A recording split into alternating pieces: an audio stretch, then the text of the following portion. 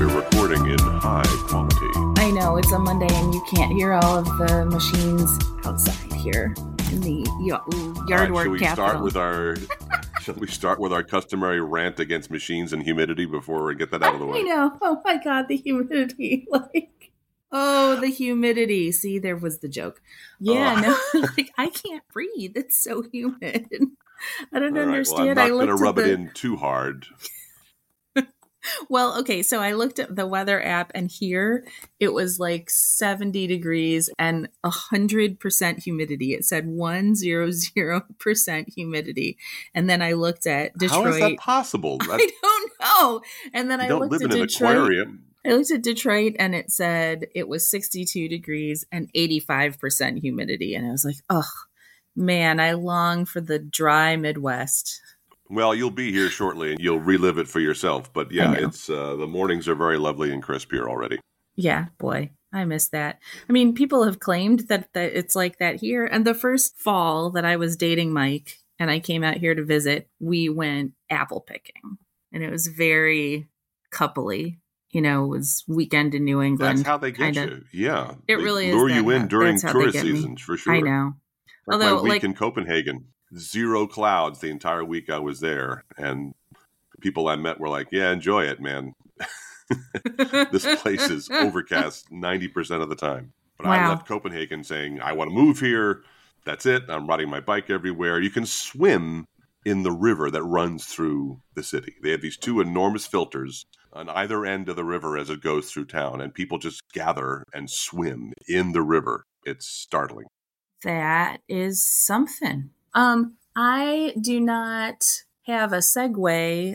It's 9/11, and I, for one, am really glad that it's been overcast and cloudy because I have always had PTSD from that day that seems to be triggered by the weather. When it's the same weather that it was that day, you know, perfectly blue skies, sunny, gorgeous, just a little touch of coldness, I kind of shut down for a while.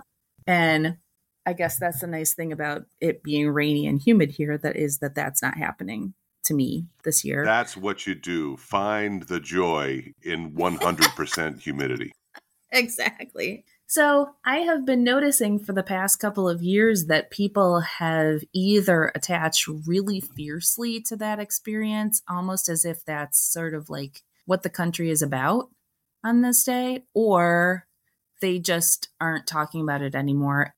We shouldn't talk about it. And I don't think that that's true. I think it's something that happened to a lot of us that we still carry with us. And that is why I'm really glad that we talked to Alex Walker last week about it, about sort of the differences in who we were then and who we are now. 22 years ago, I'm not sure that I would have predicted that we would have still been here as a species. You were thinking that? I didn't really know what to think. You know, for what it's worth, I'm going to break in here because you're breaking up horribly and your picture's gone. And I don't know if it's your Wi-Fi or mine. I know you're in a different place than usual. Well, I can see you just fine. Right.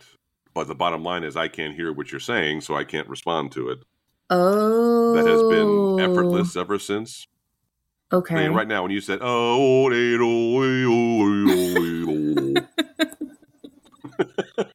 Well, and I can believe that because sometimes when I was not living here, when I was talking to Mike would be walking around the house with the phone and suddenly he would start talking like this. And it wasn't him making a robot voice. It was just something about the phone connection making him sound this. It was very like, domo arigato, Mr. Roboto, domo domo.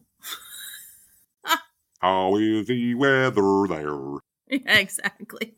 All right. Well, then let's soldier through as best we can. I know there's work to be done. Yeah. So I was reading a friend of mine who wrote a Substack today about 9/11. He remembers it very viscerally just because he has since paired up with a 9/11 widow.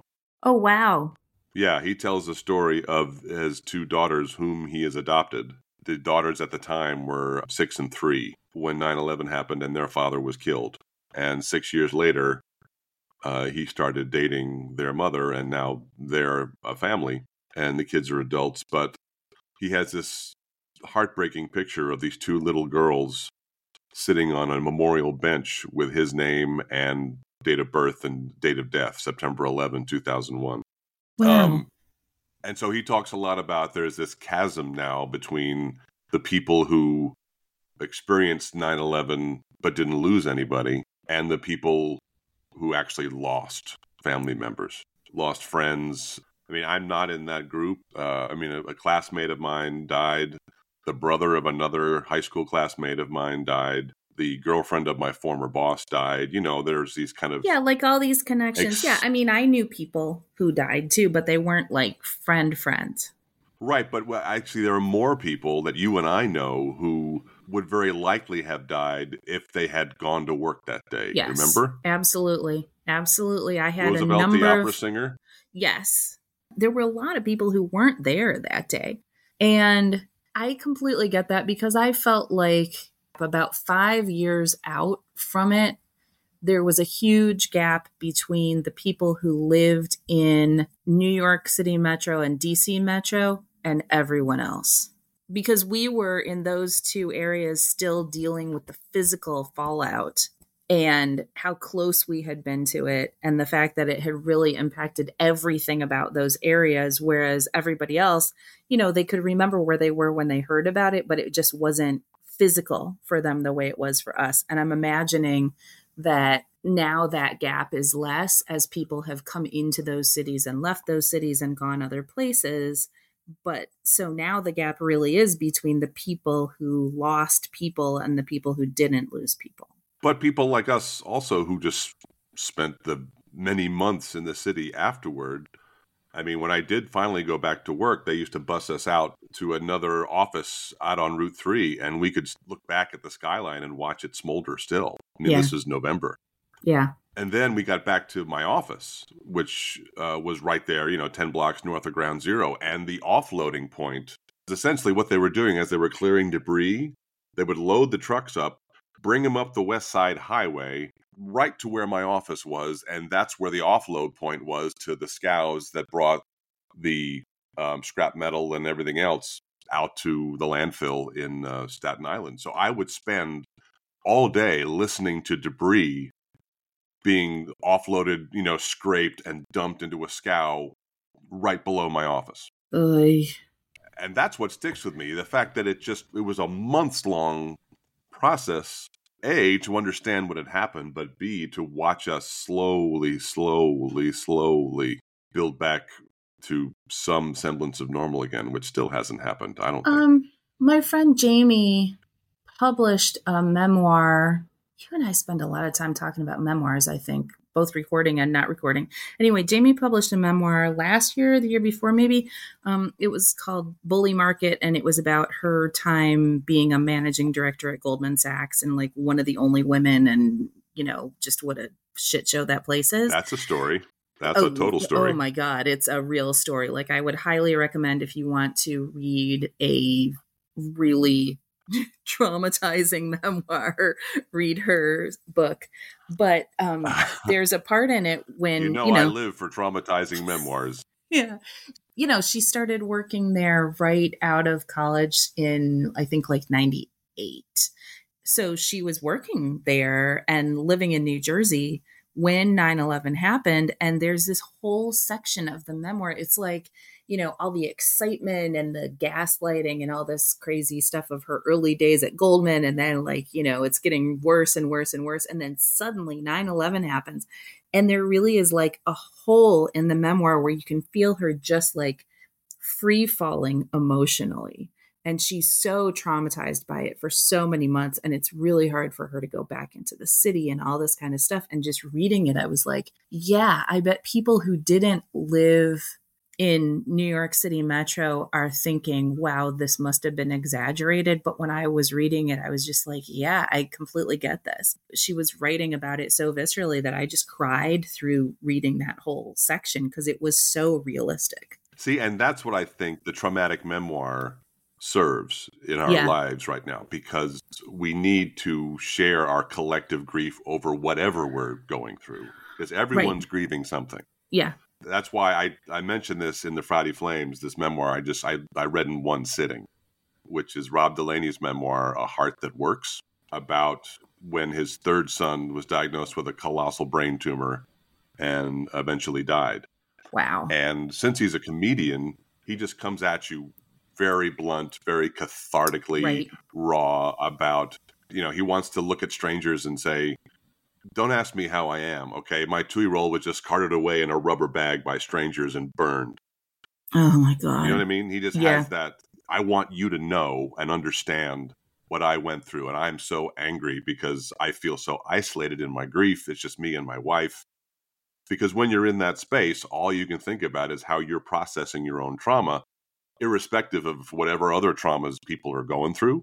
Right. And I really think anybody who's grieving anything and is going through that stage of grief, that anger, needs to read that book, just because you will empathize with how frustrated you feel, with how impotent you feel, and how resentful you feel that this happened to you and somebody else has all their children healthy and intact. And you just get overwhelmed by this comparison and anger that overtakes your overall mood all the time.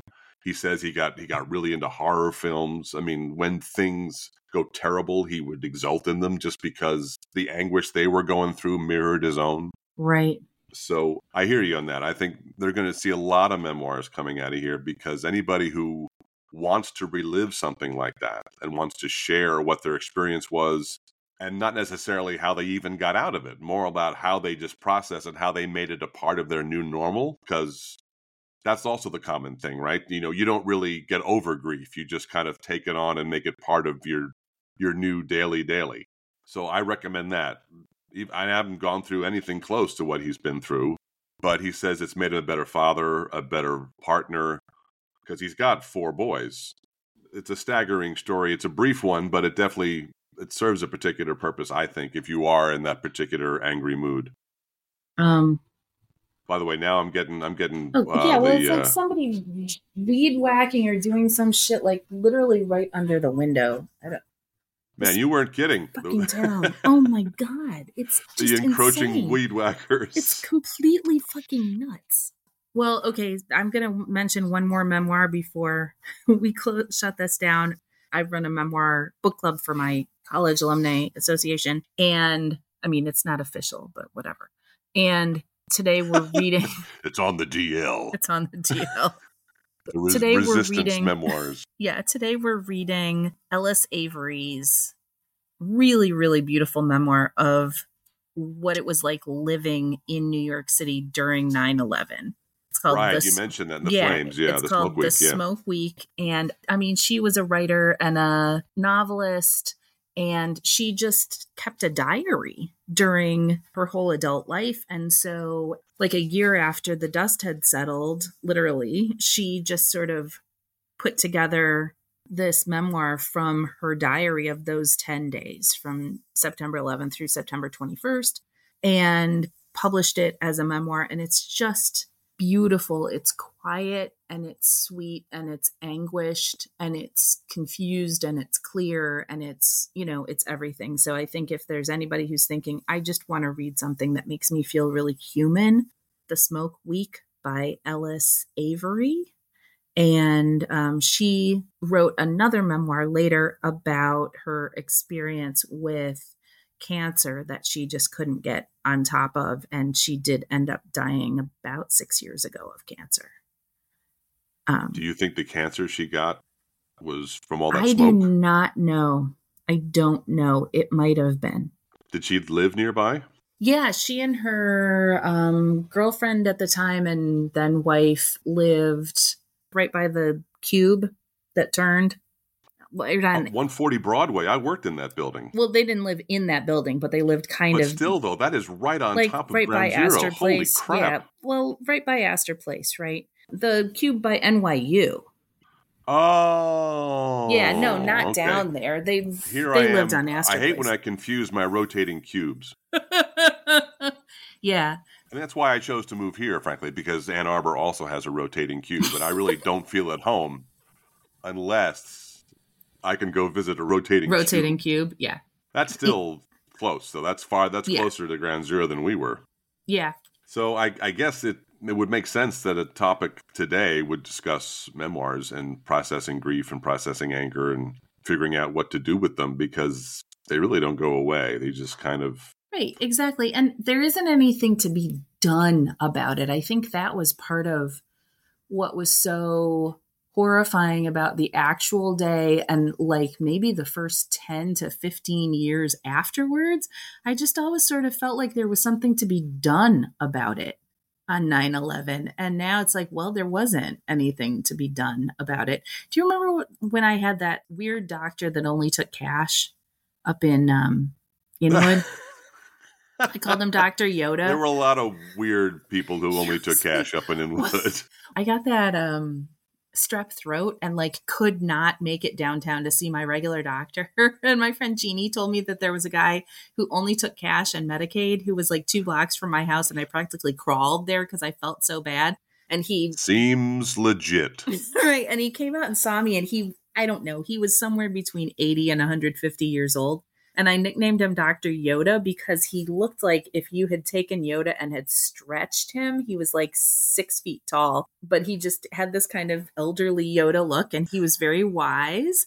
And I came in and I had this sore throat, and he said, sore your throat is.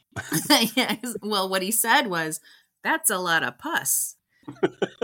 And then he like prescribed me prednisone and old school penicillin, and I got better, right? Well, so one time I was in there for some medical concern that I was going to pay cash to have solved with $2 worth of old-timey medicine. And it happened to be Pearl Harbor Day. And he started telling me where he had been on Pearl Harbor Day and what he remembered about it. And so then, later I was trying to do the math and figure out exactly how old he was. He was well past retirement age. Let's just say that. But I think, it was very interesting to hear his perspective. He had been, I think, a teenager at the time and had been just like out on the street, doing teenage boy things. And where was he? He was in New York City. I think he was probably in the same neighborhood, probably in Inwood. And, like nobody knew what to think. What did you think, right? You didn't know. And they thought they were going to be attacked next in New York City. And they didn't have any way of putting it into perspective at all at the time. And that was part of what we talked about, was that he had no idea what was going on. Live images. Right. And he still... No up-to-the-date hot take commentary. Yeah. And what he said was, I still don't really know what to think about it. And I think I still don't really know what to think about 9/11. Maybe when I'm 85 or 90 and working well past my prime, although he was providing a valued service to the cash paying people with illnesses in that neighborhood, right? Like, yeah, he probably wasn't sketchy. He just knew how shitty our healthcare system is. He wasn't sketchy at all. He had an office space that he was probably still paying the same amount of money that he had been paying for when he started in it in like 1965 or something, right? And you would just come in and you'd put your name on the list and you'd wait there, and he would see people in the order that they came in. And if you didn't have Medicaid, you would pay him $35 cash. I might have tried to write a check one time and they were like, no, can't take a check. We'll just take cash. But they're off the grid. Yeah, exactly. And then he would I don't even know if he had a nurse. He just had some lady working at the desk who would call you honey. That's also why you were so at home in Detroit, because you are the queen of, I know a guy who knows a guy. Yeah, exactly. Exactly. I really am the queen of, I know a guy. How are you adjusting to life where you have to go through normal channels to get things done? Not so well so far. Like, I don't know any guys yet. Well, that's the plan, right? Those 3 years are going to be spent finding a guy who knows a guy who knows a guy who will take cash to fix stuff. Yeah, exactly. Exactly.